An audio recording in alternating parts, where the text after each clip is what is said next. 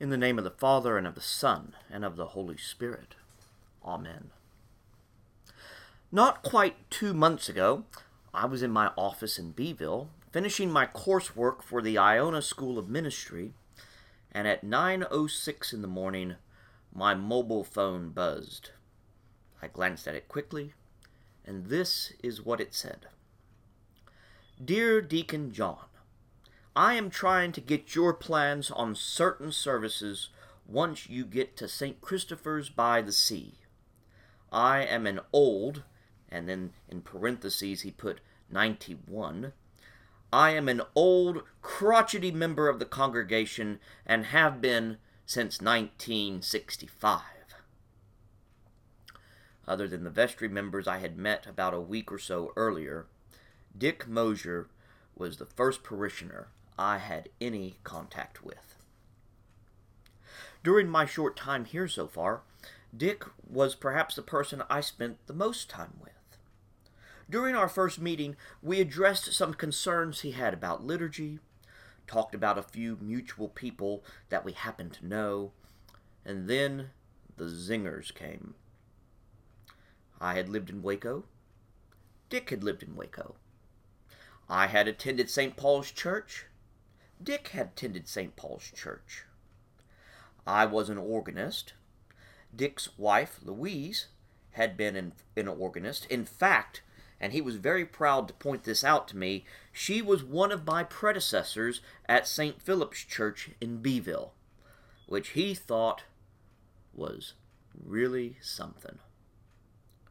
I grew up in Beeville. Dick had lived and worked in Beeville. I have a ranch. Dick had a farm. Now, I never saw the crotchety member of the congregation that he self-professed to be, but I am certain that many of you can tell me stories later after this service about Dick. I have only a glimpse of all that was done around this community and church by Dick. He had been on the city council. He had been mayor. He had served on various committees and even the Metropolitan Planning Commission.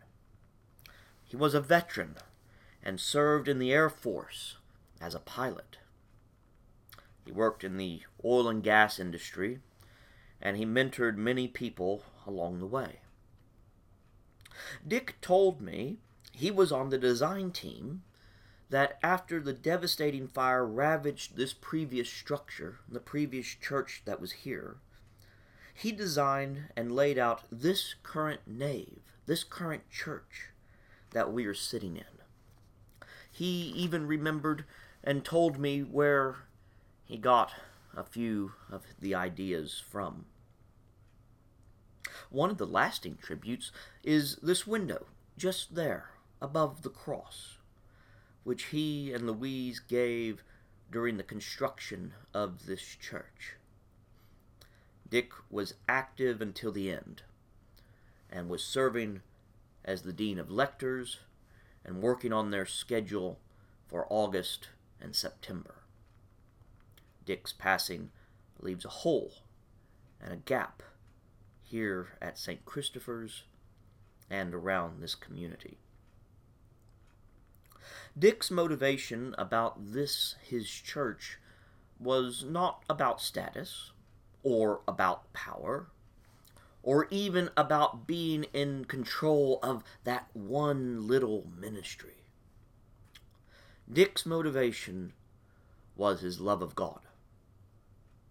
He understood how the love of God transcends all earthly love. And he understood at what cost Christ died on the cross for his sins, our sins, and the sin of the whole world. Just look at some of the hymns he chose for today's service. They're all about redemption in action. In the gospel lesson we heard a few minutes ago, Jesus is preparing his disciples for the coming events of the next few days. He knew that he had very little time left before his crucifixion, and he is trying to help them understand that death is not the end. our lives as Christians do not end with death. No. We are born, we live, we die, and we live again in eternity, in eternal company with our God and with the myriad saints who are our companions on this earthly journey. But we are also resurrection people. We here now, and Dick and Louise, and all our friends and family who have gone on before us are waiting for the day of ours and theirs resurrection. And that is part of our Christian hope. The comfort we take away today is that Dick is in the loving presence of God. He is being made more perfect than we or he could ever possibly imagine. And he is experiencing the fullness of the reality and nature of God's love.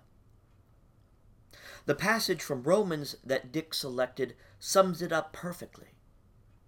Who will separate us from the love of Christ? Will hardship or distress or the sword? If Paul was writing today, he might even add, will the coronavirus or financial ruin or family breakdowns or a tense political season? No. No, nothing, not one thing can separate us from the love of God, and especially not death. Now, we are an Easter people, and this is an Easter liturgy. We rejoice with our dear friend and our Christian brother as he passes from this world to the next. But we also grieve. We have lost our father, our grandfather, our friend, and to many people, perhaps some of you here today, a mentor. And there is, and there will always be, a void left in our lives that Dick filled. And that is natural. It is human. But all of us must, in our own time, come to grips with the grief and the void and rejoice with each other as Dick would want us to do. He would not like us to be sad as he enjoys the glory that he is participating in right now. I mentioned that Dick and Louise gave this window. The name of it is The Glory of God. I know it is a necessary design feature, but I am rather struck by the fact that there is a cross in the center of the window. And it made me wonder if Dick had a hand in that.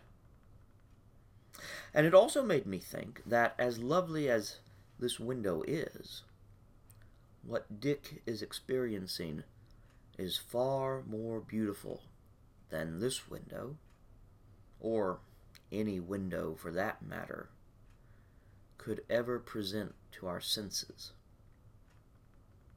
It called to my mind the hymn, "In the cross of Christ I glory, towering o'er the wrecks of time."